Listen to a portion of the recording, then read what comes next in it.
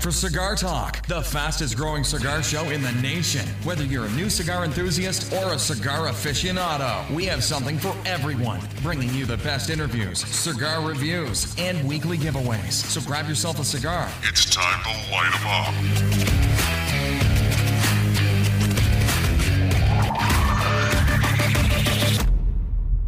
Hey, welcome back, Cigar Talk. I'm your host, Rob Jones. We got co-host Bryant Falconer in the studio with us today. How you doing today, Bryant? Hey, man, I'm doing good, Awesome, man. We got a few things on the table for the show today. We'll talk about what we're smoking. We'll talk about some cigar sponsors that we have. And then if you follow up on the second half of the show, we're going to have a great interview with David Blanco from Blanco Cigars. He's got a great story. You're not going to want to miss that, so make sure you hang on through the break. And then we will also be doing our monthly music selection for the Cigar Talk playlist. And I'm going to tell you, it was closer than I thought it would be. I thought I would run away with it, but it was actually so far since the last one we've done a 60-40 split. So you guys that hate country went with Bryant, and that says a lot because that's not saying that they like your music. That's them saying that they hate country. Any way you want to address it. Hey, I'll work it any way I can. So anyway, we'll be doing the music, and then we'll talk about a couple of other different things that we've got going on this week. So let's get to what we're smoking first. What are you smoking today, Bryant? Yeah, I'm smoking a Perdomo Lot 23 Maduro. It's a medium offer. Man, you can taste those earthy tones in it. There's a tinge of coffee and pepper. And it just, like, especially now that I'm in the last third of it, I can feel that pepper more. Right. I can feel that pepper a lot more. And it's just like, man, this is a great stick. See, Bruh. I'm going to tell you, I'll tell you what, to me, it's a great value stick. Yeah. What does that cost? About $7? Yep. $7. For $7 for a Perdomo, you're doing good. Yes, sir. And Perdomo, you know, the thing, I talked to one of the Perdomo reps, I don't know, about 6 weeks ago. And one of the things that he told me was they actually have a draw machine, and they put every single stick on the draw machine, and it's got a little pump that actually takes a draw through the cigar. Okay. And if it doesn't pass, they throw it out. Hey, So, quality. I mean, dude, and I even said, you know, I've never had a Padron that didn't have a perfect draw. Perdomo? Did I say Padron? Yes, sir. Hey, well, I've never had a Padron that had a bad draw either. No, that's true, too. So, yeah, I started fantasizing for a second. Man, Padron. come on, yes. Anyway, yeah, the Perdomo, man, I'm super impressed with that company, and they're definitely on my list. And speaking of list, not this show, but next week. What is next week? No, you know what? It's going to be the week after that. Okay. It's the last show of the month, whenever that is. Yeah. I'm going to be announcing the Cigar Talk Top 10 Cigars of the first half of the year. And we're working on a little side note. I can't tell you anything else about it right now. But anyway, just know that at the end of the month, we're coming out with the Cigar Talk Top 10.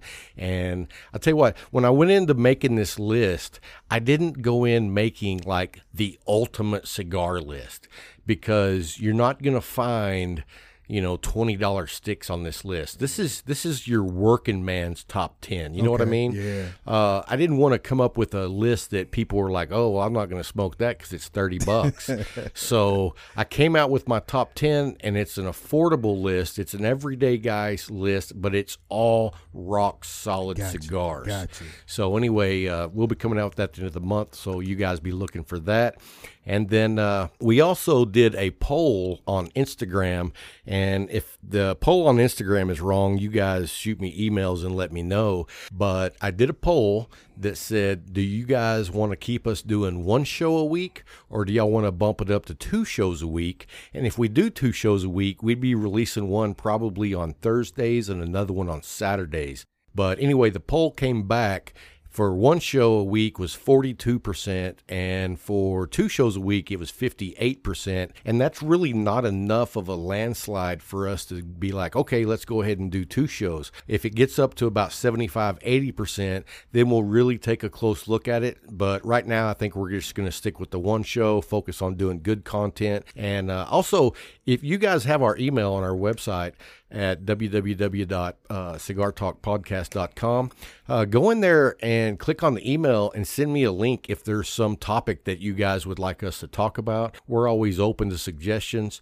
Bryant's more open than I am. Yes. No, I'm just kidding you. But anyway, we'd love to hear from you guys. I got a lot of great messages this week. Man, I tell you what, we had registrations this week just in the masses, and that's because we've partnered up with Luxury Cigar Club of the Month, and each week we're going to be announcing the winner, and the winner gets 1 month free of the Luxury Cigar Club box. And I tell you what, I just got mine in the mail and they knocked it out of the park again. I mean, dude, I'm telling you, it's like Christmas. I know I sound like a broken record, but my favorite mail day, because I never know what I'm going to get, but I always know it's going to be something good. And I think everything in the box was something that I can't get at our shop except for one. The only one that we carried locally is the Hiram Solomon Lancero, and I haven't smoked that one yet, but I know it's a great stick. Yeah, I'm waiting on my box now. So yeah, I know. Bryant finally jumped on the bandwagon and ordered up, so now he's waiting for his box. All right, so let's get right into the music selection of Bryant Falconer. He's got an interesting list. I'll say that. I didn't know. I didn't know one of these songs for sure. And really, to tell you the truth, I don't think I knew two of your songs, which is surprising. Yeah. Because I am a fan of the artist, but I didn't know the song. Okay. Yeah, you kind of reached back, didn't you? I just went back to my mindset, sitting back in the chair, enjoying a great stick, and you have to have that atmosphere by yourself. So you want some music that's playing that can keep you in that mood and that mode. I hear you. And that's where I went with it. So here's your first song. And it will be Mercy, Mercy Me by Marvin Gaye. All right, let's hear what you got.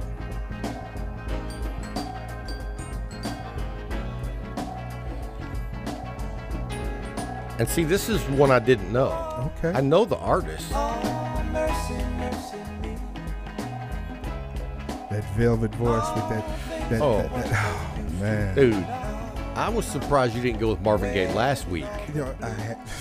I understand you could only do 3 songs. That's right. That's right.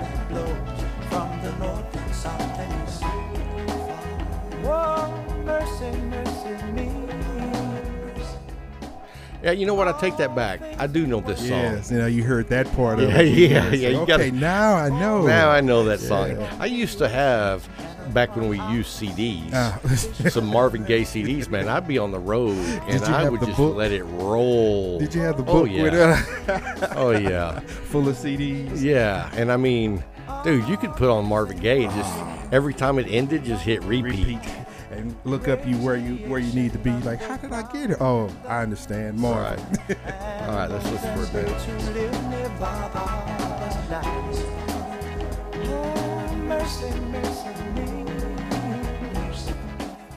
All right, I'm gonna give you. That's a good song, man. I like it.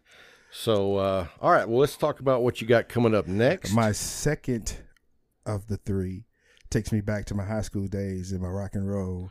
But it is a perfect song, Kashmir by Led Zeppelin. Oh, it is a perfect song. So what year did you graduate? 85. See, I was thinking like 62. My mother was 12 years old in 62. Okay. All right, here's Kashmir. You can't go wrong with Zeppelin. No, sir.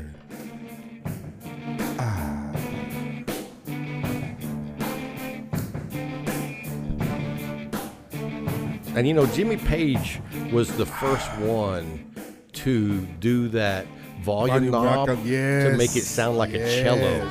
Yes. Man, I can sit back and I see myself in high school, man. Listen to KC 95 and letting this come across the radio, because we listen to radios then. Right. Oh, man, you talking about just bliss. Hey, but that's exactly right, radios, because what's funny is I grew up in Lubbock, Texas, and it was KFMX. Oh, ours was KC 95, and the mascot was a pig smoking a joint with headphones on. Wow. And his name was Sweet Meat.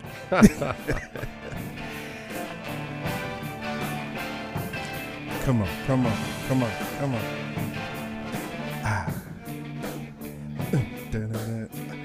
All right, now you guys should see him over here. He is like smiling from ear to ear. All right, now let's talk about what your next one's going to be. The third one is another Sitting in the Lazy Boy.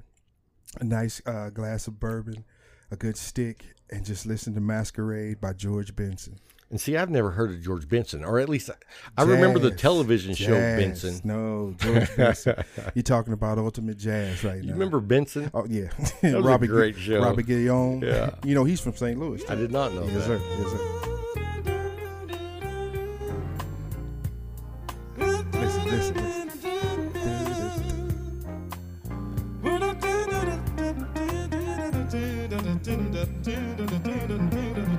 I like it.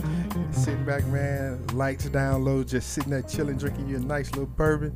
You talking about just enjoying yourself, brother. Just enjoying yourself. Be here with this lonely game we play. Listen to it. Listen to it. Yeah, I like that. Looking Yeah. for words to say. Yeah, I'm digging that. Yeah. I got to tell you. Searching but not finding understanding anywhere. I got to Here tell it you, comes. Here man. it comes. Lost in a masquerade. We're lost in this masquerade. Yeah, I man. tell you what, I like that. Yeah. That's a surprise because I don't know that artist and I don't know that song, but I dig it. All right, so there's your list. Go vote. Go vote. And now wait a minute. You know what I'm going to do is, how do we want to do the vote on that? Do we need to put up a poll on Instagram? Because I hate leaving out anyone who's not on Instagram. Or should we just do emails? Just emails, because that'll allow everyone to have a format to come in and make their All right. choice. So if you guys want to vote for Bryant, send us an email. And if you want to vote for me, just send an email. Because I know, in fact, all the emails that I read were for me. So I think that's the best format anyway. So here's going to be my first song. There's a tear in my beer. I'm just kidding. I was going to say, tear in your beer. Hold up. No, that was for all the people who hate country. I just wanted to throw that out there. That's like old country from For the real. 40s. So my first song is by the Allman Brothers. And so, you know what's better than moonshine? What? Soul shine.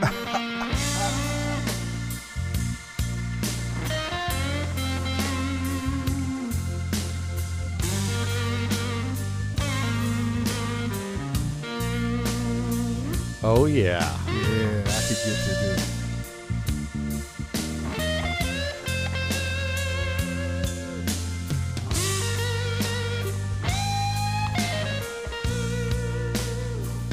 Listen to that guitar. When you can't find the light that guides you through a cloudy day. You know this song? When No, the stars but I ain't like it. shining bright, you feel like you've lost your Of way. course you like it. When the candle light of home burns so very far I like away. that bass in the back, too. Now you gotta let your soul And that dude can sing. shine, just like my Is that Greg daddy Allman? used to say. Yeah. Let soul shine. It's better than sunshine. It's better than moonshine. Damn sure better than rain. Oh. Did you catch all that? Yeah, yeah. Better than sunshine, damn so better than rain. and damn sure better than rain. Ah. It's a great song, man. A lot of people forget about the Allman Brothers. It's not one of those bands that you automatically think of back in the day, but they had a string of hits. They just know that wasn't that Cher's husband? No, Sonny Bono? No, the other one. Oh, man, she'd been married more than once. Well, that's true. I don't keep up with who Cher was married to. Let's see. So here's my next one. This one may surprise you. All right, well, here's one that I'm going to go ahead and do, and this is Miles Davis, Backseat Betty. I mean, I'm a huge Miles Davis fan, and really to do Miles Davis justice, you gotta put it on the LP vinyl. Sir, Yes, sir. I could sit back and just, this is hitting my soul. Yeah. Whoever that is on the bass Oh, and that snare with it. yeah, that's bad. Oh, man. Yeah. Yeah, isn't that sweet? And right here. That's mute. And he's plucking it, man. Come on. He's plucking that bass. Come on. That's that Larry Graham technique. Hey, but that trumpet Yes. playing. Oh, man. When it came to trumpets.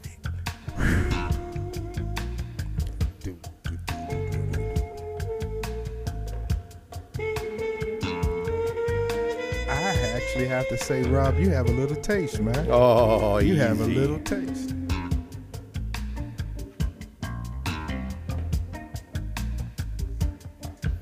All right, so we'll wrap that up. All right, that was my number 2, and I got to remember what I had for number. Oh, I don't know how it didn't get on the list, but it's on the list now. Okay. All right, this is a little Otis Redding. Ooh. Now, this one's a song you got to get into. This is not sitting on the dock of the bay. Yes, it is. Morning sun, I'll Come be on, sitting come on. in the evening. Bruh, how did you get this music in Lubbock? Come on, man. The ship Oh, slowly my. I grew up with my mom and my aunt who loved good music. I'm sitting This is my on the dad, dock of the man. bay, Yeah. watching the tide roll away. Ooh, I'm just sitting on the dock of the bay. You hear the tide rolling in. wasting time. I left my home in Georgia, Georgia. headed for the yes. Frisco Bay. Oh, yeah. All right, man. I'm going to turn it off. Otherwise, we're just going to sit here and listen to some good music. I have to say, this is 6 songs That you can't go wrong with. Oh man, people are gonna have this. Now this may be closer than the last one. It truly should be closer than the last one. This would be one of those percentages. Yeah, it's going to be tough. 49, because, 51. And a big part of it is because I didn't really go too far out. Yeah. Kind of kept it. But, you know, I just went with what I like. Yeah. You see, these are songs you can see yourself sitting back and, okay, I got a good stick. I'm just sitting back chilling or chilling with someone, another, Right. and boom, here it comes. Right. It's just the perfect mood enhancer. That's what it is, Oh. mood enhancer. Yeah, and I'll tell you what, I mean, I was impressed with all 3 of your songs, so I would even say it's going to be tough. Yeah, you truly impressed me. You shocked me. You shocked, especially with that Otis Redding. Hey, and don't forget the little country intro. There's a tear in my beer. That did not surprise me. No, I was just kidding with that one. So anyway, it's time to talk about our sponsors right quick. Yes, sir. We've got the Alpha Cigar Company, and we've been smoking their cigars now. Shoot, I guess it's been a month. They were a sponsor for a month, and we've been smoking them. And I tell you what, I have really enjoyed them. I know you have. And then I was talking to Nathan earlier today, and he was just going on about how much he loved the diffuser. Yes. So if you guys haven't checked out Alpha Cigar Company, you need to check them out. They're on our website. When you go to look at the link to this episode, right down below is their logo, which is like a 3-headed dog. Yes. What's that called? Cerbus, something like that. Okay. I heard someone say what it was. I didn't know, but anyway, you can click on their link and it'll take you to show you what all cigars they have. And anyway, I'm a big fan. It was a new cigar for me, and we just want to say thank you, Alpha Cigar Company, for being a sponsor. We really do appreciate it. And then, of course, our other sponsor is Hiram & Solomon Cigars, which everybody knows we love them too. And I tell you what, since we've been smoking their cigars for the last, I guess, 5 weeks now, I tell you what, I've maintained the Traveling Man is still my favorite. Traveling Man, Master Mason. No. My favorites. Now, what was that one you smoked last week? Architect. Yeah, the Grand Architect. Yeah. I still haven't Sneaky. tried one of those, but I've been wanting to because you said it Bruh, gave you a buzz. I had to put that stick down and reassess myself and say, okay, this is a true stick. And you know I like strong. Oh, yes, you do. Oh, yes, So, you do. but I'm not I don't just smoke strong cigars. Earlier today, man, I smoked it was so good. I smoked the Aganorsa Leaf Corojo. You haven't had one of those, I don't believe. No. They've got them at the Leaf now, and I tell you what, man, it is a home run cigar. Okay. And what's funny is I'm sitting there just, enjoying it. Oh, it was so good. And Nathan comes in and he comes out and he goes, man, I'm loving this Corojo. And I said, well, dude, you should try the Aganorsa Leaf Corojo. Okay. And he was like, that's what this is. And I was like, oh, nice. Yeah. So anyway, we both just sat there smoking that stogie and it was amazing. Hey, I'm gonna give that one a try. I mean, dude, it's a box press and it has the perfect draw. And man, it was just a nice stick. I can't go on enough about it. I guess I probably already have. Yeah, because talking like you undressed it. Yeah, well, hey, I did. I took the wrapper off and smoked it all the way down. Anyway, we got a small break coming up, and if you stick with us until after the break, we've got the interview with Blanco coming up. It was a little lengthy, so sit back and enjoy the show. I hope you got a cigar going because you're going to enjoy the show. So stick with us. We'll be right back.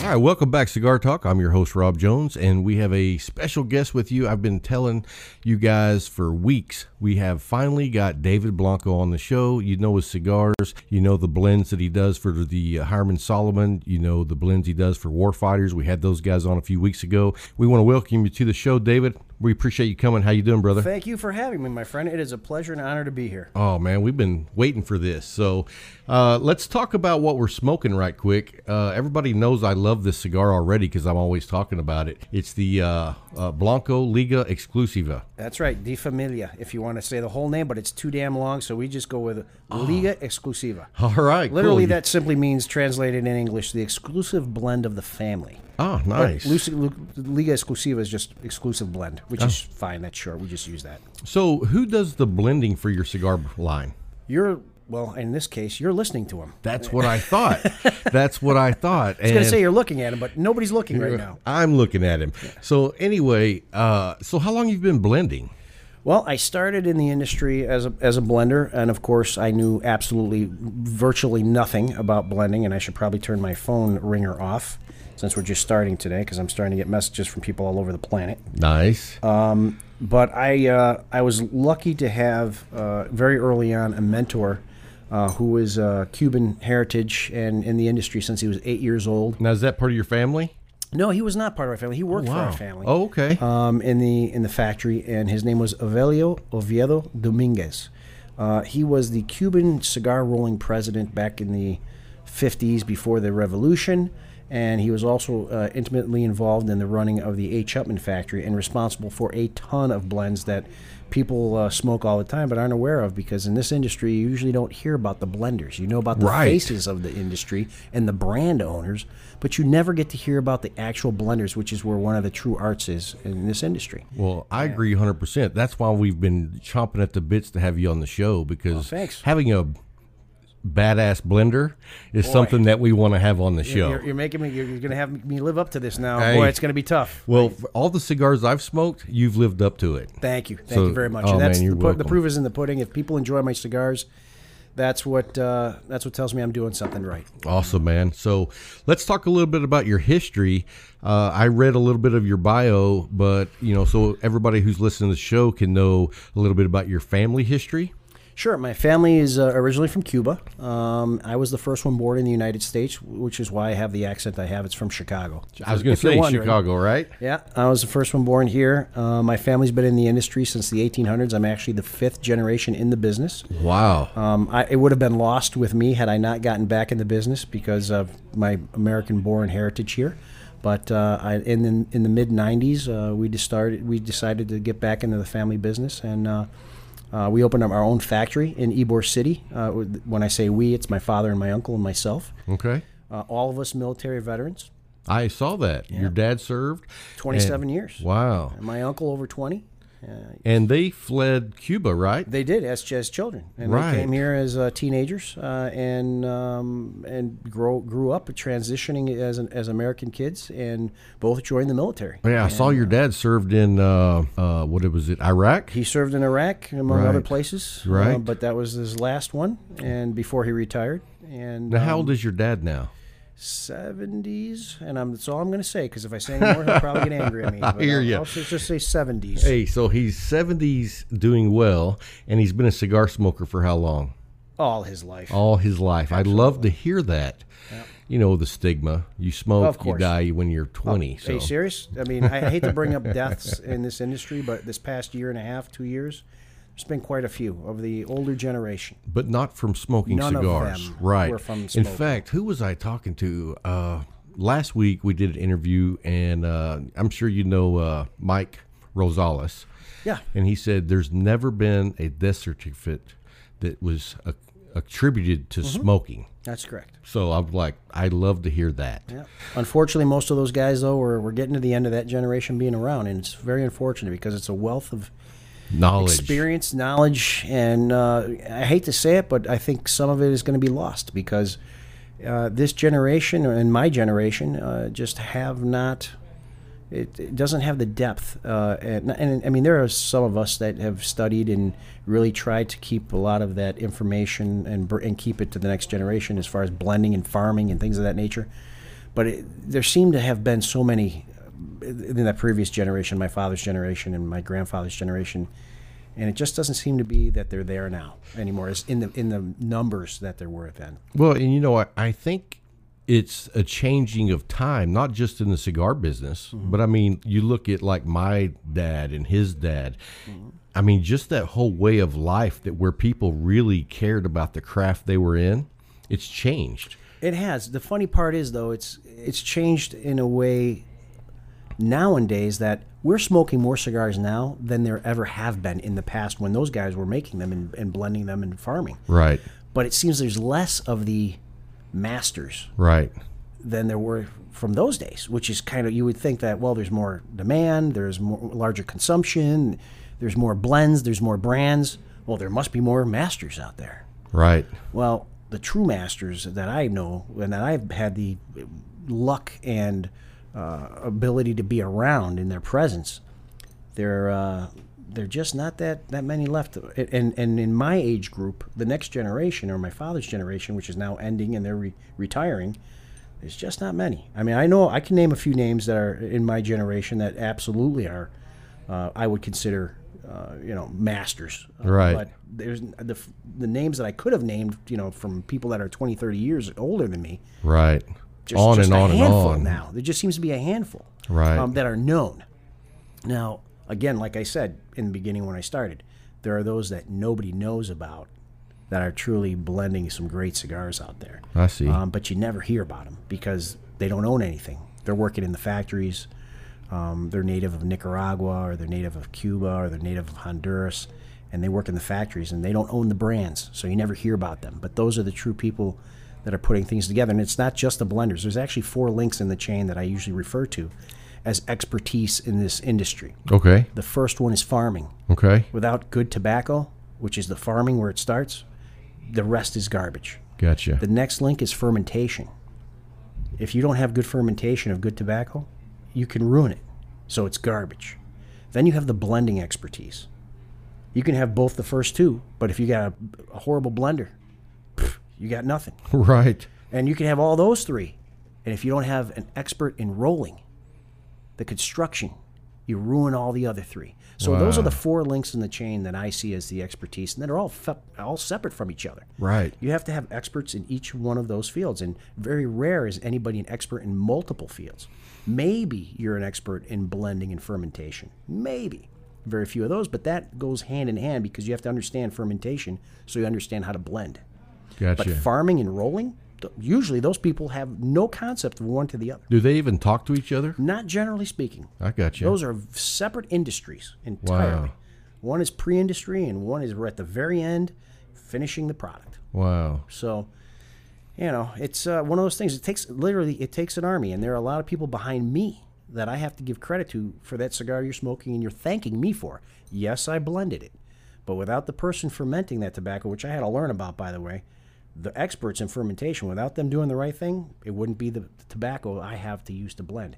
And without my family growing the tobacco, I wouldn't have the material to begin with. Now, and this particular cigar I'm smoking, tell us what size this is. That is a Salomon. It's Salomon. a 7 by 54. So how hard is it to roll this? More difficult than your average cigar. When I say average, I mean Toro, Robusto, Churchill. The shapes are what we call figurados, figure shapes, are definitely a little bit more complex in rolling because this is where you have problems with draw because people bunch too tight or not tight enough, and you have canoeing and things of that nature if you don't have a skilled level of roller to be able to do those sizes, which is what I mentioned. The fourth link in this chain is rolling. Right. So you have different skills and levels of skill in rolling. And what I love about this cigar is when you first light it up, it doesn't have a big draw because the It's tip, got a nipple. It's right? got a nipple at the end. And then once it blooms into a flame, man, the draw is perfect. And the change of flavor profile because there's a different ring gauge at that point with the wrapper versus filler binder. Wow. So you're going to get a lot of change in that cigar because a Salomon will narrow as it's narrow in the beginning. It gradually gets wider, and then it starts narrowing almost in a conical shape as you smoke it. So in that cigar, you'll find a constant, or you should find a constant subtle change in the smoke. Well, I tell you what, I love it. I was gifted one, I guess probably about 6 or 7 weeks ago, and I smoked it, and then I was on a hunt to find it. Well, I got them here now at the shop we're doing this interview at. That's right. So if anybody around the Leaf wants to come by and get them, we have everything that Blanco Pretty carries. much, yeah. We got 3 or 4 sizes in every blend I have.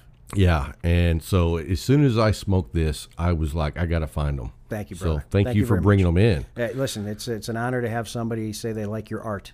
And I consider myself an artist of tobaccos. I can't paint. I can't draw. But you have a degree in arts.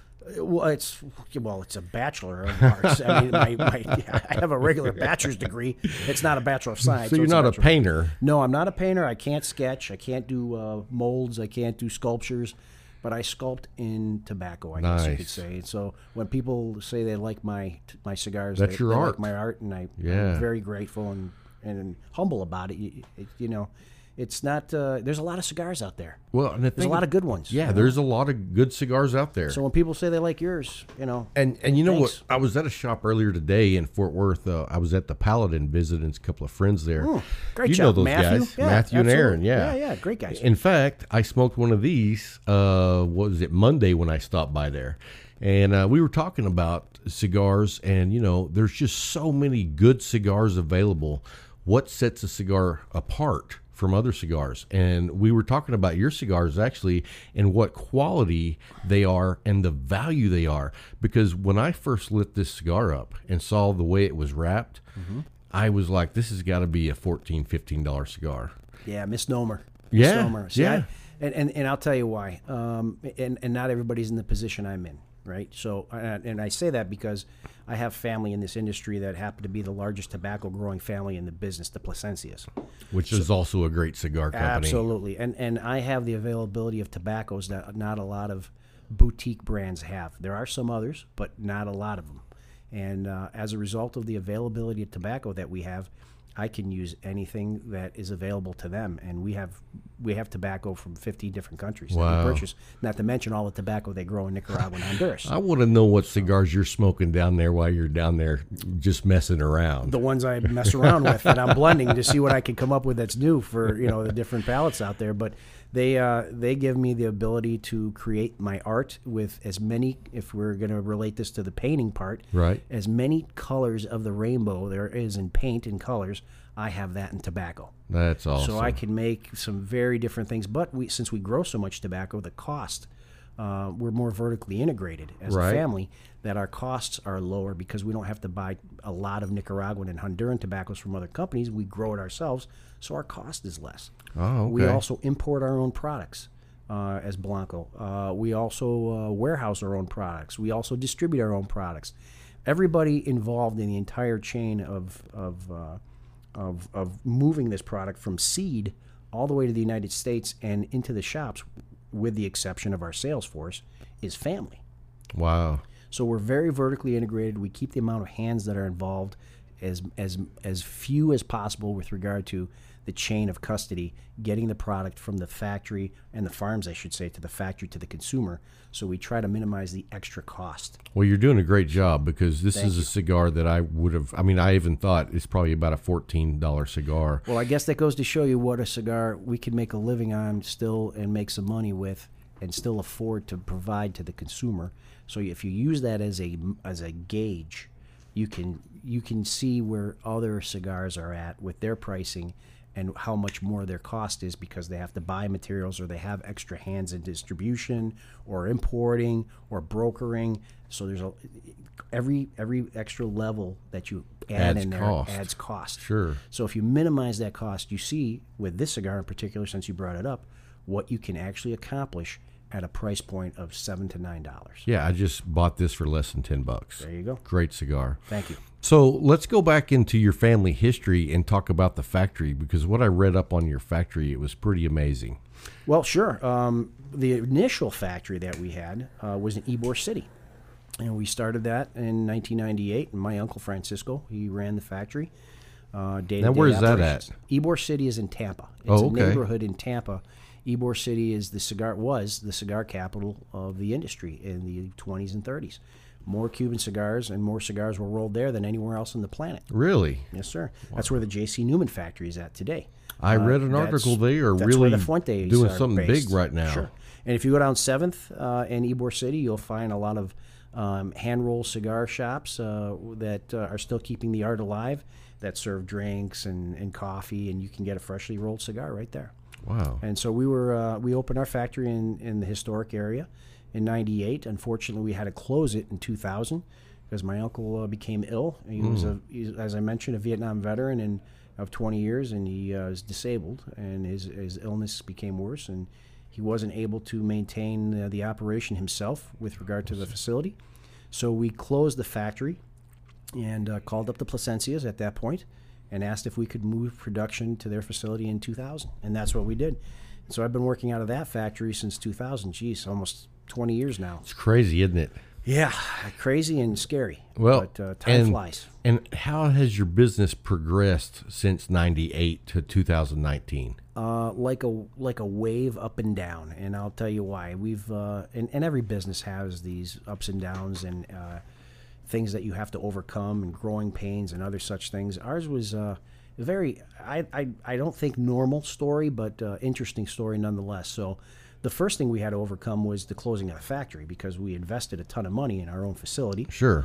And so that was a hit. And then at 2000, we thought we were back on track, and we moved everything to Plasencia. And then 9/11 happened.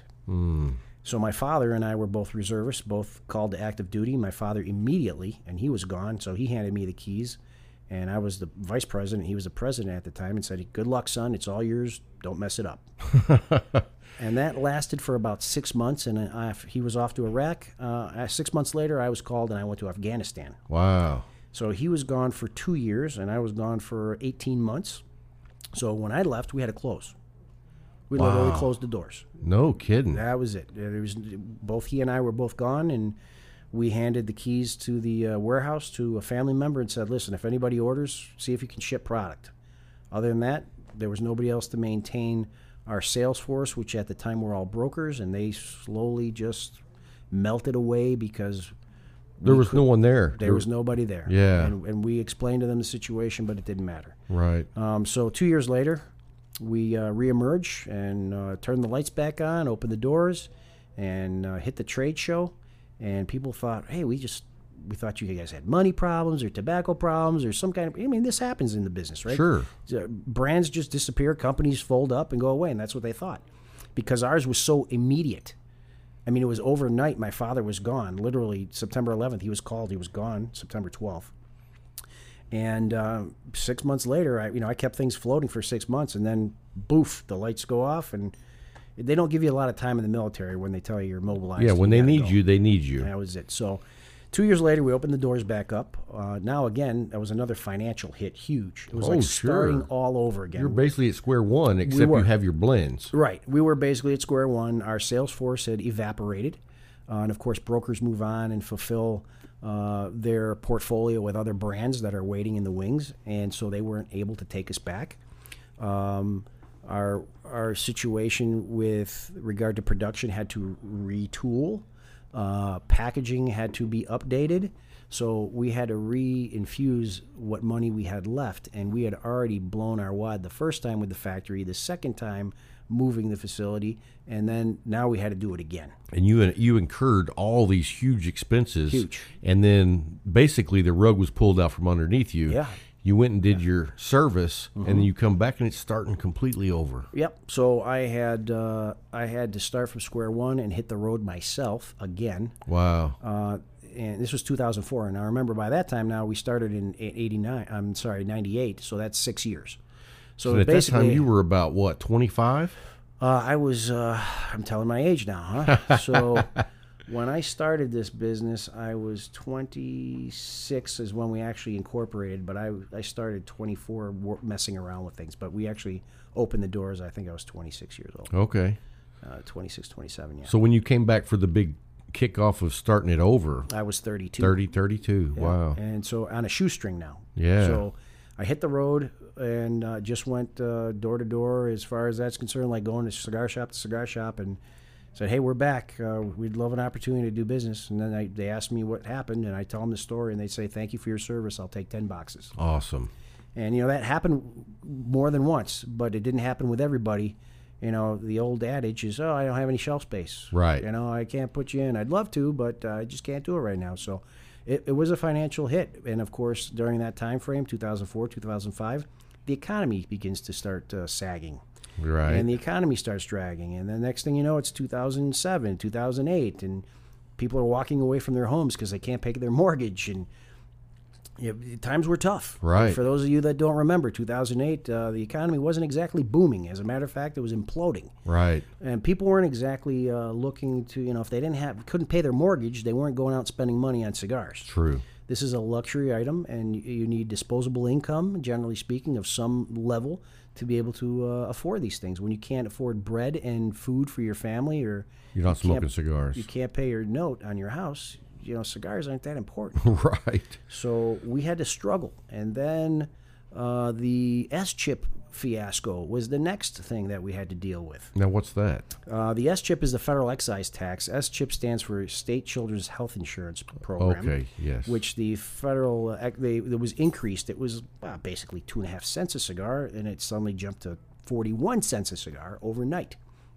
And that was another, that just eats up your cash flow, right? You bring 100,000 cigars in, you got to pay the federal government $41,000 before you even sold a cigar. Wow. So we had to retool our warehouse to become a U.S. Customs bonded facility to be able, and that cost us in excess of $200,000. So they're not making it easy. No, and they're making it very expensive. Right. So that was another iteration of another hurdle we had to overcome with the FDA becoming bonded and everything else. I'm sorry, with the S-chip. The last hurdle, which has just been, recently the past few years now, is the FDA. Right. Which is another hit. They cost us over about 5.25 cents a cigar. I'm paying them annually for every cigar that I manufacture or import. How much was that?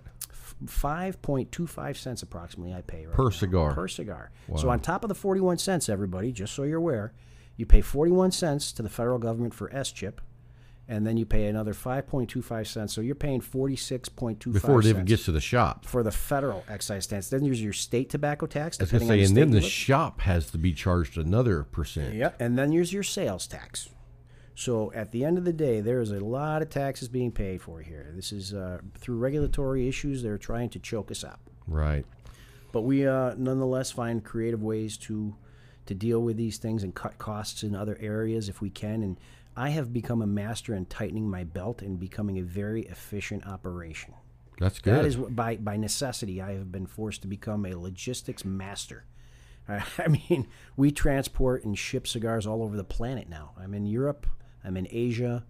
I was doing some business in Australia for a while, which is a very difficult market because of taxes. Oh, I know. Canada.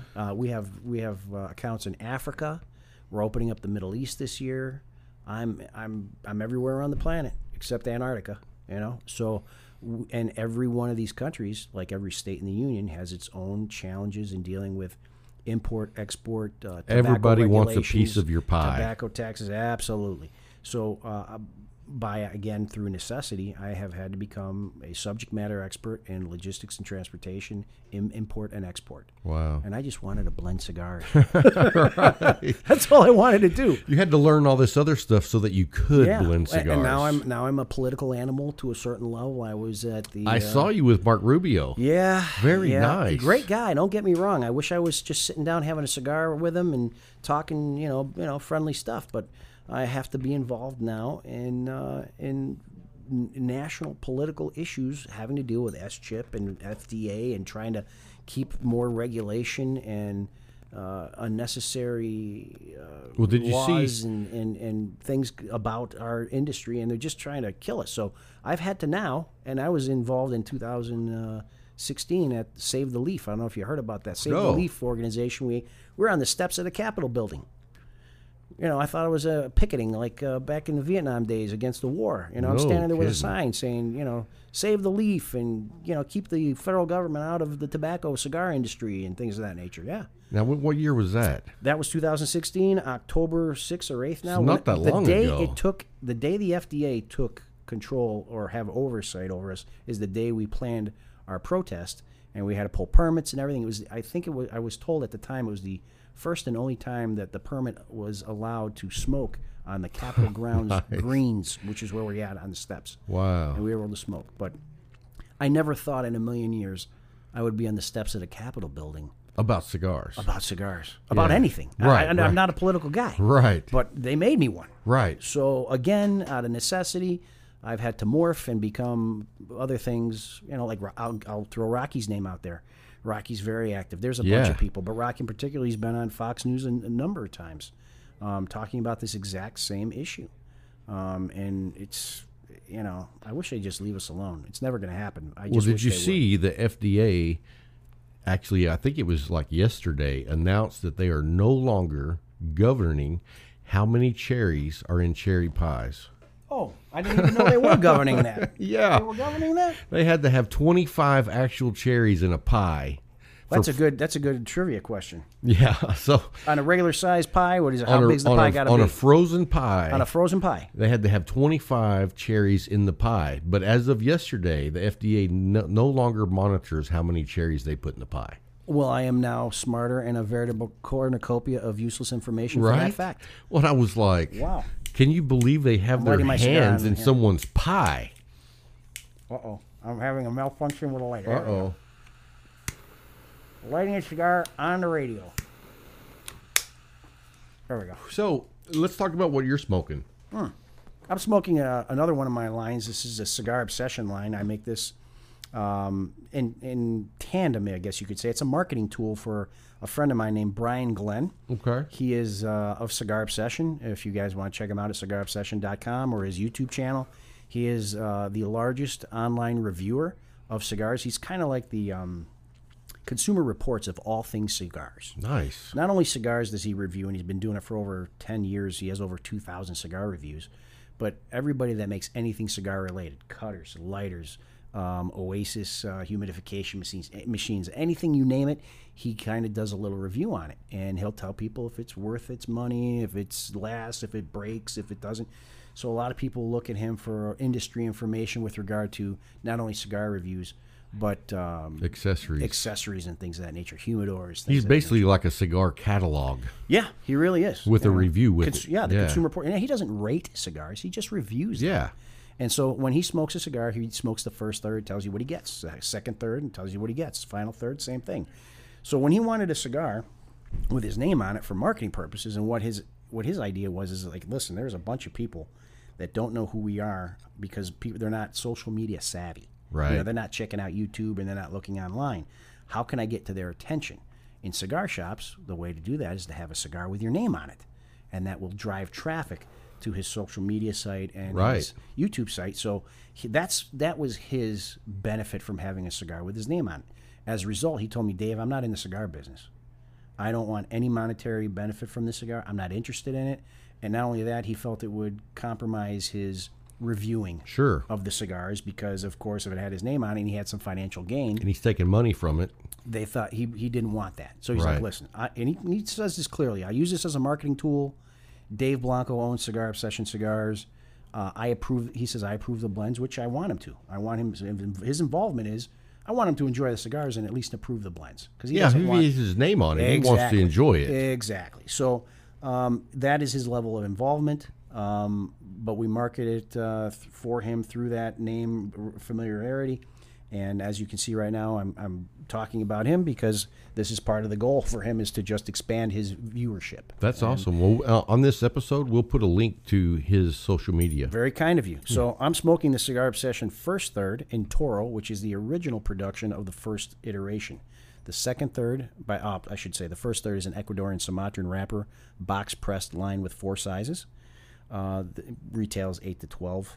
The second third is a Cameroon wrapper, comes in 4 sizes, 8 to 13 retail, and then the final third is an interesting story. And I'm sharing this on, I'm going to share this. Thank you. So Brian Glenn's favorite cigar, I found out, was the Padron Family 50th in natural. And I have never blended a cigar to be similar to any other cigar in my life because I want to blend what I like to blend and Right. how I blend my own cigars. But since it has his name on it, I figured I better give him my version of his favorite cigar. Nice. So he could walk around saying his favorite cigar, I hoped, was a Cigar Obsession Final Third Nice. because it has his name on it. Right. And had his favorite cigar been he could have named it any cigar, I would have tried to give him my version of that cigar. But it Nice. just so happened his favorite cigar was the Padron Family 50th. It couldn't have been easy, right? It Right. couldn't have been easy. Right. So through re-engineering and smoking a ton of Padron Family 50th and natural, I should own stock in the company at this point to try to figure out how to. And we all feel sorry for you that you had to do that. Yeah, it was a lot more difficult than you think, my friend. Listen, if everybody could make a Padron, I think they probably would. Oh, really? And now I know why they don't, because it was very difficult. They do something bet. very special with their cigars and their filler, and it has to do with the fermentation. Really? I'm not letting any secrets Okay. out because there aren't any for me to let out because it's proprietary. I don't know what Gotcha. they do. Wow. But I'm telling you, they do something because I was inspecting it intensely and very closely, and it's very special what they do, and nobody else is doing exactly what they do. That's one of the big secrets in all fermentation for any manufacturer. We all do a little something special in the fermentation that at that time, the cigars are sponges, right? They're decomposing. It's a biological chemical decomposition of the leaf. We add water, heat is created, and they lose the ammonia. And by the way, they also lose a portion of the nicotine. And during this phase, whatever the liquid, which is water-based, absorbs into this, it affects the flavor. Ah. And whatever they're using, I shall never know because that's something they keep very secret, which is understandable. Sure. Because it's a hit. Right. So I had to arrive at the same conclusion they do, but not using the same fermentation process. I had to use different tobaccos. So my cigar is not a replica. Right. It's your version. It's my version. Right. And that's the best I could do. And unfortunately, Brian said I hit it on the head. Nice. So I was very proud of that. At least he's happy. And we've now seen that a lot of other people are Well, happy. see, now I want to smoke one of those too. I'm going to have to get one of those. There you go. Now Yeah. those retail for a little bit more money. They're $13 to $16.50. So Well, it's most a- expensive it's- cigar I make. That's a great. Sounds like a great cigar, though. Yeah, I'd like to think so, but again, it's for everybody else to decide. But that's called the CO Final Third. So we just named them First Third, Second Third, and Final Third. Because that's how he does his Exactly. His reviews. review. So we're Nice. going to try to come out with 2 more lines before this whole thing is over. But we want to have a total of 5 cigars for him. So look for 2 more CO lines in the Will near do. future. Will Hopefully do. this year. Awesome. So, reading a little bit about your family history, I came up with a name for one of your cigars in the future. Okay, I'm open. The Del Rio. Really? No? Is that already done? Well, no. Well, it's kind of close to Abe, really. It's the Pinar Del Rio cigar. Well, yeah, but PDR. But Kind of. I think Abe might have a problem with that. all right. Well, I just read your family history. And I was like, dude, that's the perfect name for a cigar. Well, there's also another cigar called I don't want to say it's Pinolero. Okay. Right?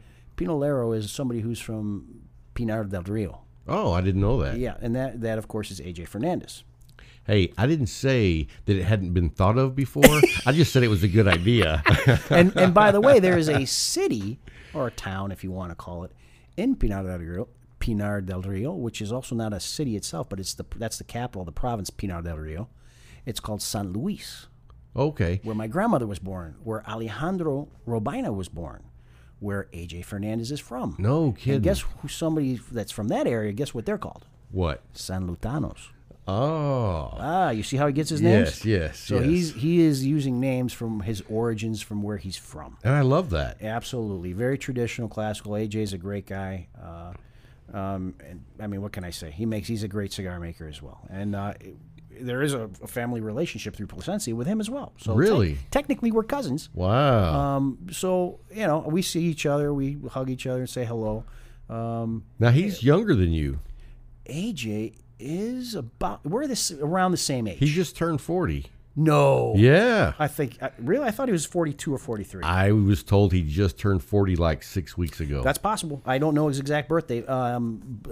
Nestor Andreas Placencia, my cousin, I'm not going to say his exact age, but he's a couple years younger than me. We're all around the same age. That's awesome, man. so, yeah. You're like the next generation, really. Yes. You know what I mean? Yeah, and that's what I was talking about before. Yeah. There are some of us. Yeah. And there are more than just us, even in my family. There's outside my family. I will put out a name out there that I think he makes great cigars, and I consider him a friend, is Nick. Oh. Nick from Foundation. Nick is, I've been following him since he began with Drew Estate. I've known him, and he's making some phenomenal cigars, and he is a true believer. I mean, he is one of these guys that is head first dove into this tobacco business and learned it from the ground up, and is a great blender and a great cigar maker. So if I'm going to tip my hat to anybody, it would be Nick. All right. And there's a few others, but he's the first one off my lips because he's a great guy and a great cigar maker. And a good friend. And a good person. Yeah. And a good person. It's always nice to see good people succeed. Well, I see that a lot in the cigar world. Mm-hmm. Good people do well. I also know a lot of not so good people do well, but We won't talk about no, those. we won't talk about those guys. Yeah. So let's go back in your history, personal history, a little bit. I read that you were a. I'm talking too much. Here you are. You I'm got talking one? so much, but your cigar keeps going out. That's what happens during these things. I read that you used to be a deputy sheriff in Chicago. Mm-hmm. How was that? Boy, I'm going to be really honest today. Yeah. Was that crazy? The worst job of my life. Really? Yeah. I had to. It was a very physically demanding job being in law enforcement and that type of business in the city of Chicago. It was not necessarily A fun memory? It was a job that was physically oriented. If Really? you understand my meaning. Yeah. Law enforcement today can be, and any type of peace officer can be physically demanding. Sometimes you talk with your hands out of necessity. You have to defend yourself. Absolutely. You guys just look at YouTube. You'll see it. Right. I've seen. And you try to talk to people, and the next thing you know, you're the police, and you're an enemy or something. Right. Police are only called when, generally speaking, bad things are happening. Yeah. And they expect you to be the moderator and the mediator, and a lot of times there's alcohol involved, or drugs, or just bad situations, or domestics or whatever. And I wasn't necessarily on the street doing those type of things, but even where I was working, it was pretty physical. I got you. And it's not something I wanted to do my entire adult life. I got Not you. that I went and I got one of my degrees is in law enforcement. Oh, I didn't know or that. I should say criminal justice. I see. With a focus in law enforcement. So I was going to school for this, and I graduated for that. But the practical application of the industry, that we say industry, but law enforcement in this country is very difficult nowadays. Oh, absolutely. Very difficult. Yeah. And it takes a very strong person and special type of personality to be in law enforcement today. So my hats are off to them. I could have continued to do it. I chose not to. That wasn't your passion. Not after doing it. I thought it was, when you go to school and you always want to become something, then you finally become that, and you find out that's not really what the job is. Right. And I think part of my problem was also the judicial system. I saw murderers get off, rapists get off. I mean, it was, the legal system in this country can be a pain and not always just. Right. And it's sometimes it's the person with the best lawyer that that gets off or wins the case, not necessarily. Right and wrong. Yeah, and justice, they say, is blind, but sometimes, as we can see in the media today. Right. We can see a lot of things that are going on that are ruining people's lives through the court system that aren't necessarily should be even happening. Right.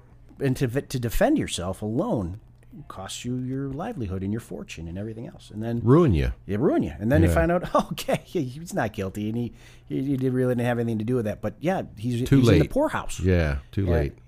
But you got to be very careful. So you went from being a deputy sheriff, and then, did I read correctly, you started being in the fire department? Correct. I was a paramedic, so I applied to the Chicago Fire Department. The Chicago Police and the Chicago Fire Department called me at the same time. Oh, okay. Because you put your name when you're in that kind of business and civil, servant type positions on every list, to get into the job. Whoever gets you, calls you first, you kind of take that job. Well, it happened that the police and fire department called me at the same time, and after being a sheriff and having sand kicked in my face enough to know that I don't want to do this the rest of my life in the city of Chicago, I went to the fire department as a paramedic and was there for 7 years. And that's when I started my cigar company. Oh, wow. Okay. That was my side job, as we call it, on the fire department. And we work 24-hour shifts.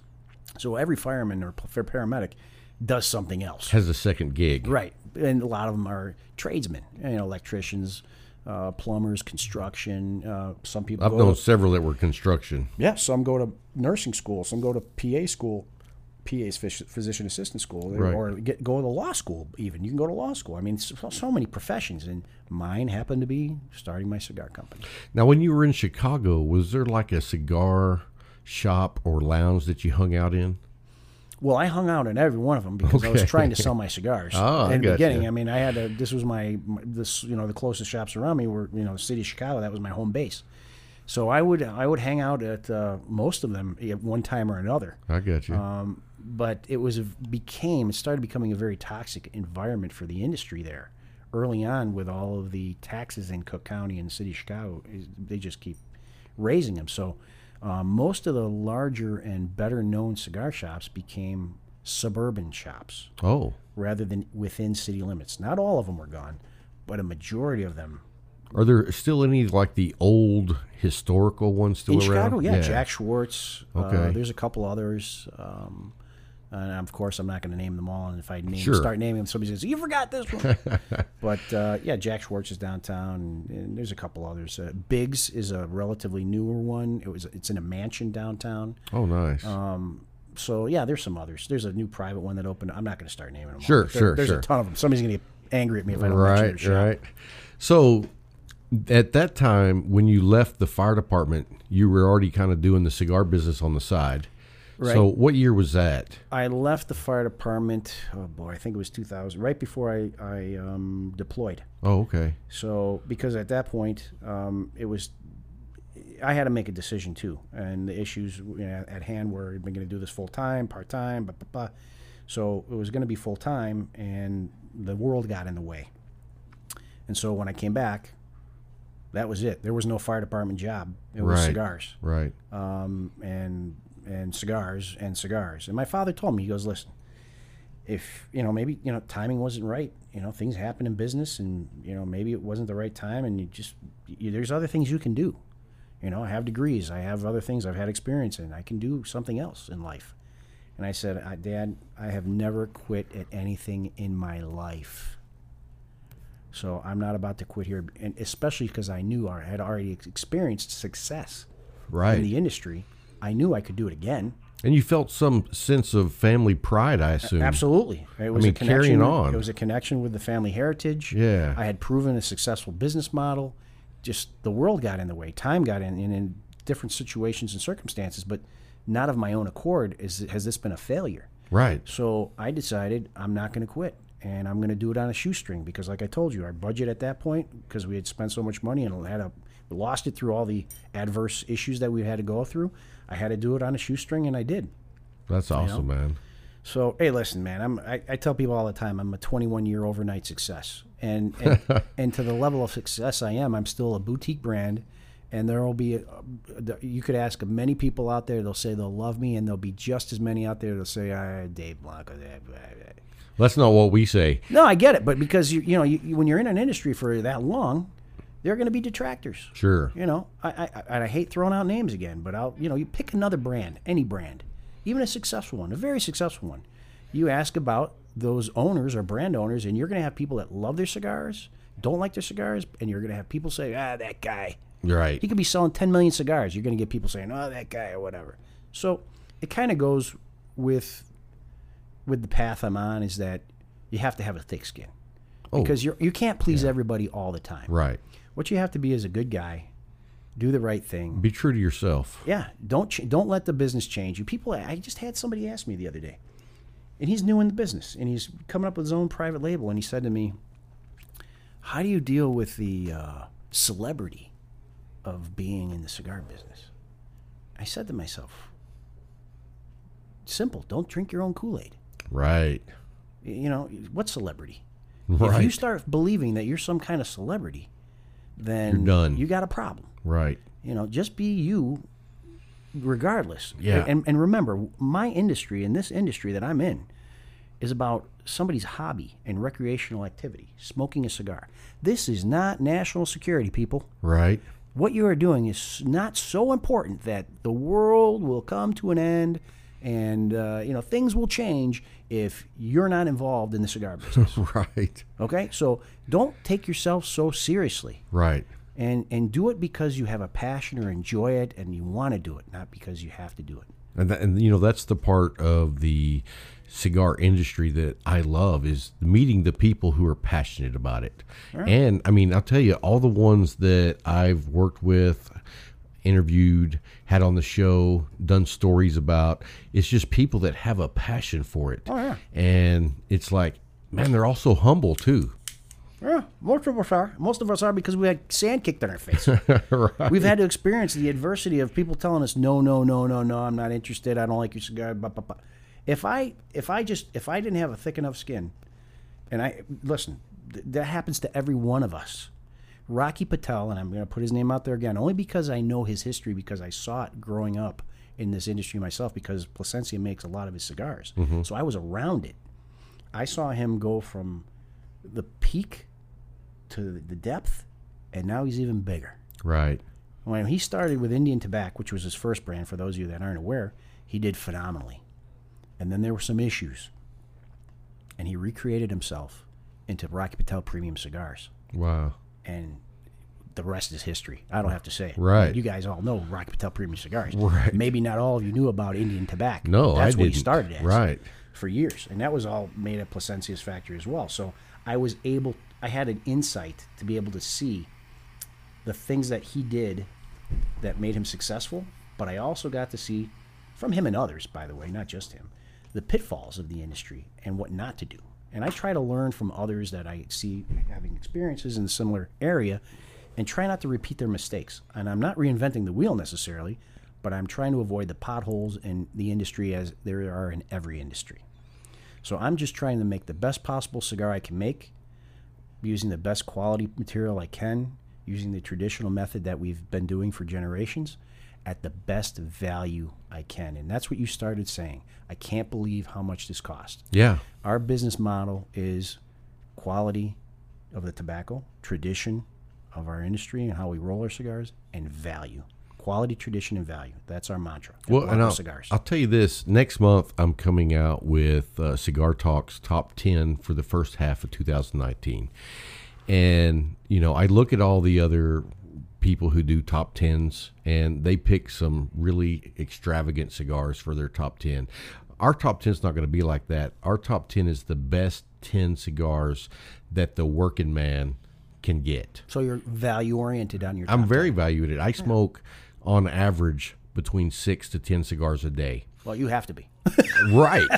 So, and don't get me wrong, sometimes I like to get that cigar that's $10, $12, $13. And but then also I love a cigar that I think is a good quality cigar at $6, $7. Sure. There's a great amount of good cigars at all different price points. Sure. So Yeah. I don't want to come out with a list that has, $25, $30, $40 cigars that nobody can smoke. I want you to be able to go out and get all 10 of these and try them. You know what I mean? Sure. True story. Yeah, absolutely. I totally get it. It's cost prohibitive.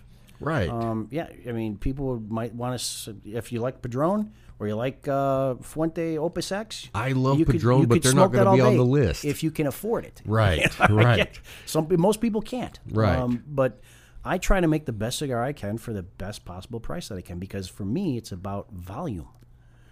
I have a factory behind me with the Plasencia family that can make as many cigars, pretty much, as I can put in an order for, as large a demand as I have.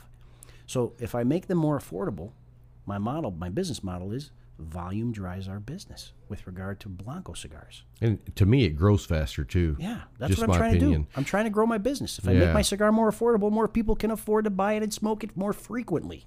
And I'm that's telling the you, key. if you haven't smoked Blanco, you got to go check them out. Thanks, buddy. Hey, man, you're welcome. So, Checks in the mail. I did, yeah. Hey, by the way, you do blending for Hiram and Solomon Yep. and the Warfighters. Yep. And I don't know who else. Oh, about 10 other companies. Nice. Yeah. Well, we're going to go ahead and plug Hiram and Solomon right here because they sponsor my show, actually. Well, you got to do that then. You know what I mean? I get it. And I'm very picky on who I let be a sponsor because if I don't want to smoke their cigars, then they can't be a sponsor for the show. So Well, you're leaving money on the table, buddy. I know, but it's not about the money. It's about Clearly. You know what I'm Clearly, saying? Yeah. it's not about the money. Well, if I can't sit back and enjoy the cigar, then I can't tell people, hey, you should go try this cigar. I get it, because you feel it's an endorsement. Right. You know, it's coming from your mouth. People are going to listen to what you say. Right. And if someone goes and smokes a cigar and says, man, that sucked, they'd be like, man, he doesn't know nothing about cigars, or he's a sellout. True, but again, this business is very subjective.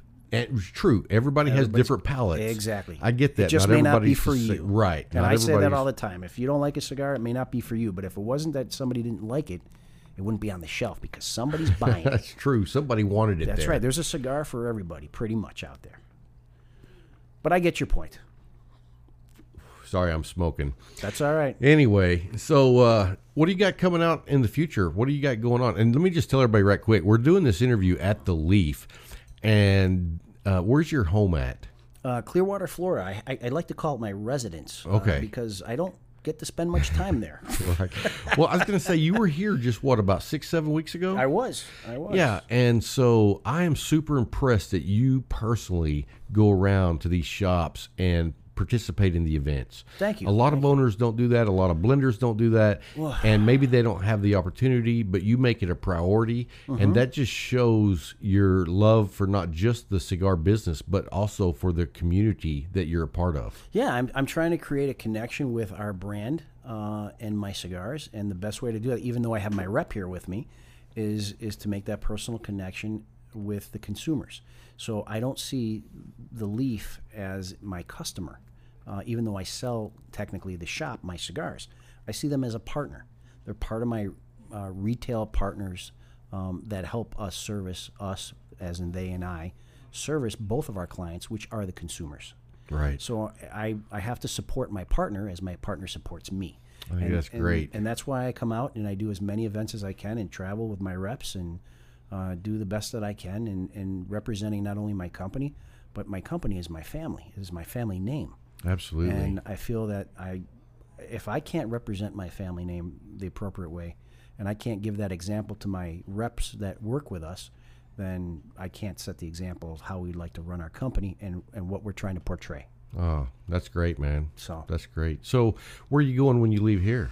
Well, the next 3 days is CatFest. Oh, you're going to be there. I'm a platinum sponsor of CatsFest. All right. In I have to Granbury, be. Texas. Let's see. This show won't be out in time for Cats Fest. So. That's true. It'll already be gone, guys. You missed it, but they're going to have it again every year. This is CatsFest 6, by the way. And is it going to be at Granbury from now on? I don't know. You'd have to ask Storm, who owns, it's run by Cigars for Warriors. It's their big annual event. We are, as I mentioned, a platinum sponsor. I kind of have to be and I say have to be because I want to be because I'm a veteran myself. Absolutely. I understand the importance of what Cigars for Warriors does because I was one of those guys, and I was smoking cigars over there, and I knew what it meant. Remember, I told you we closed the doors for when I was deployed. Right. Well, I had somebody back there with keys sending us boxes of cigars. So my guys and I had cigars. We had nothing in the middle of the mountains, in the foothills of the Himalayas. But you had cigars. Yeah, that's correct.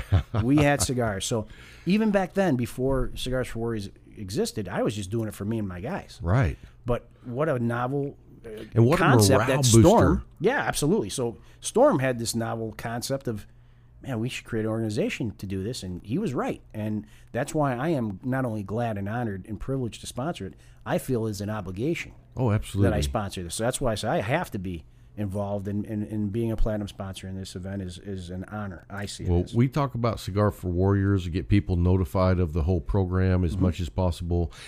Same thing with Cigar Rights for America. We want people to sign up. Of course, you guys know I always do my little, standing on my fence post and shouting to the rooftops. Write your senators. Don't think that they don't care. They do care if they get letters, emails. You just sit around and bitch about this and don't do anything. Then when we don't have cigars, it's your own fault. Blanco Cigars was one of the founding corporate sponsors of Cigar Rights of America when it started. Awesome. We were there at the beginning with that one, and it's taken on a life of its own. And we're not necessarily the largest contributors because our size doesn't allow us to be.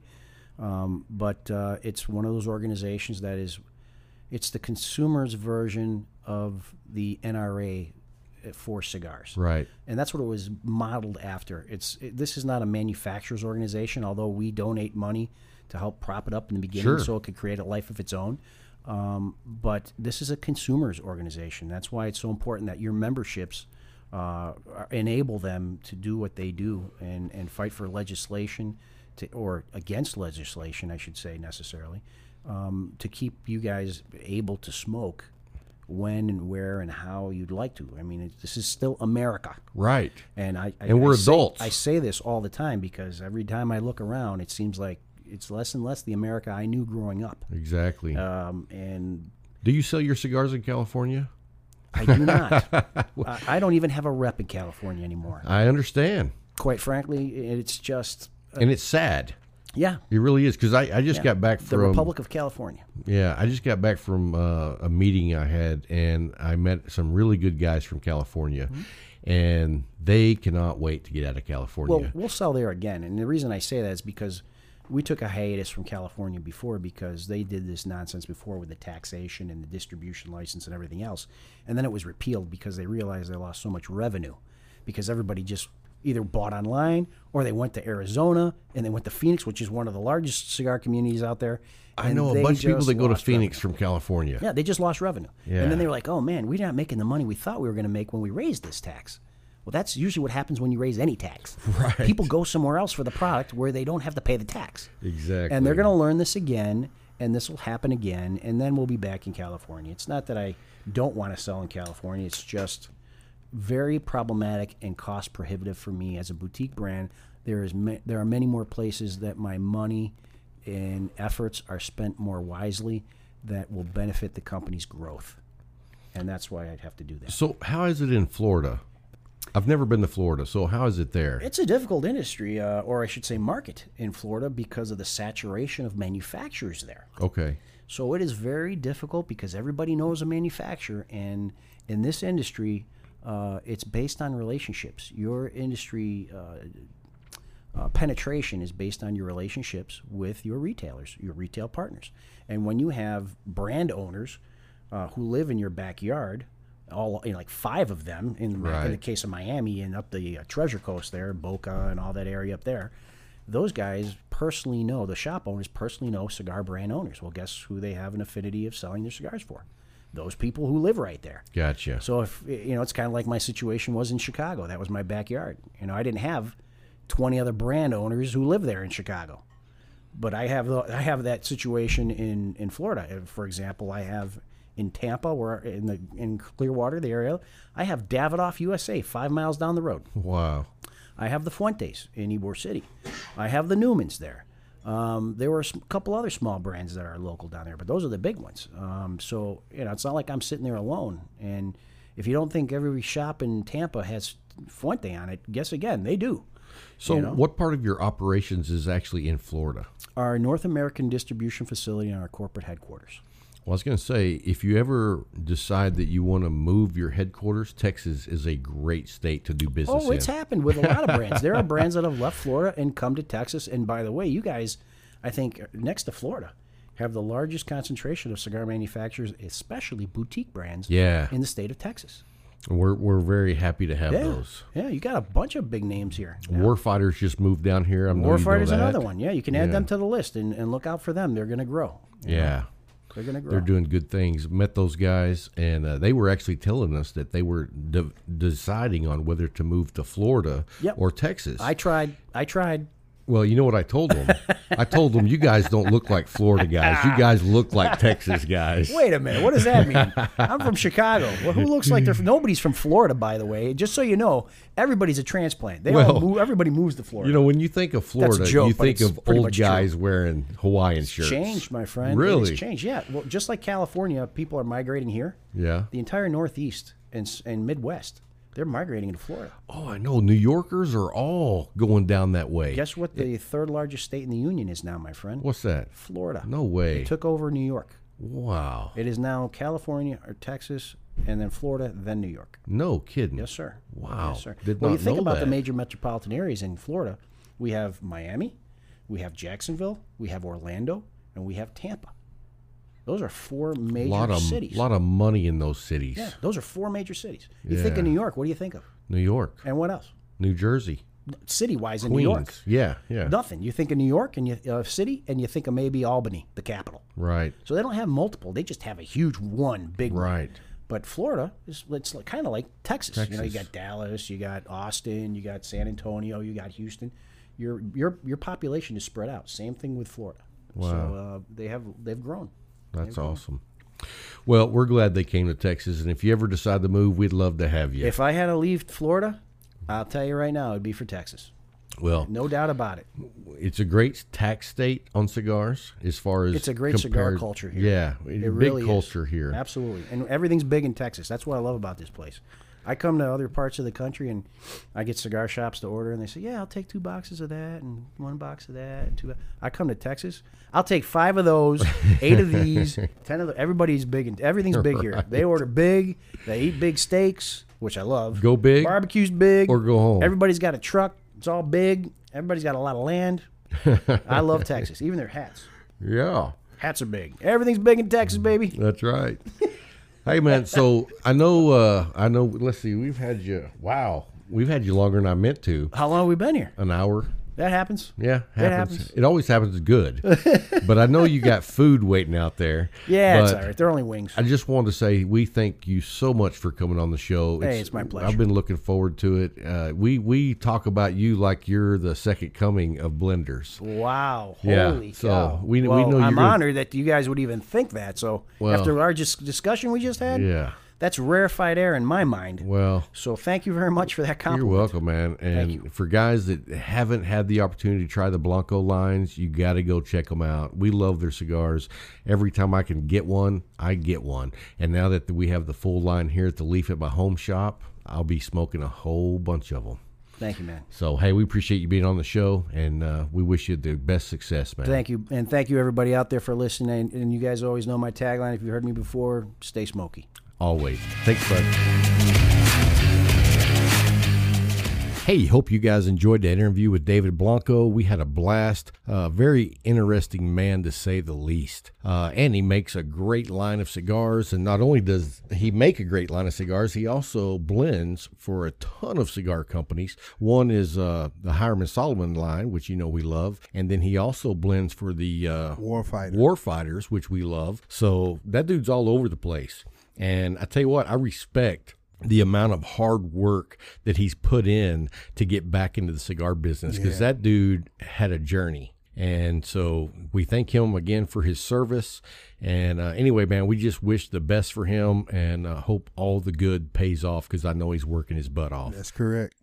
So anyway, let's get to this week's winner on the Luxury Cigar Club Box of the Month. I'll send you a code, and you just go on their website, register, sign up for a platinum box, and you put this code in, and they'll send you your first month free. Anyway, this comes all the way from Kingsport, Tennessee. You ever heard of that? Nope.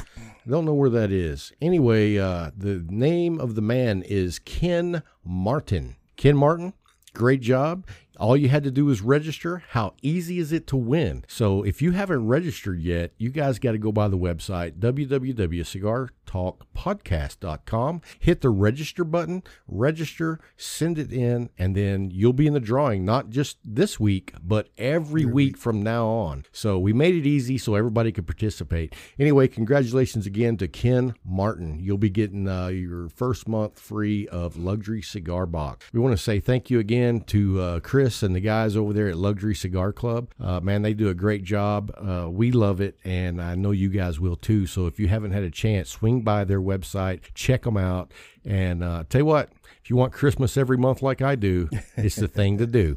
Anyway, that's going to wrap it up for the show. I hope you enjoyed the interview and the music selection. Go by the website, send us an email. Let us everybody know that you like Rob music best. Not happening. Let's talk about what's coming up next week. Yes, talk about it. Next week, I'm 90% sure. I'm super excited to be interviewing Glenn Loop with Cigar Rights of America. So I got a lot of questions for him, and hopefully I'll cover everything that you guys want to hear as well. So anyway, tune in next week, and we will have a great show with Glenn Loop from Cigar Rights of America. So guys, we want to say thank you for tuning in, and until next week, stay smoking.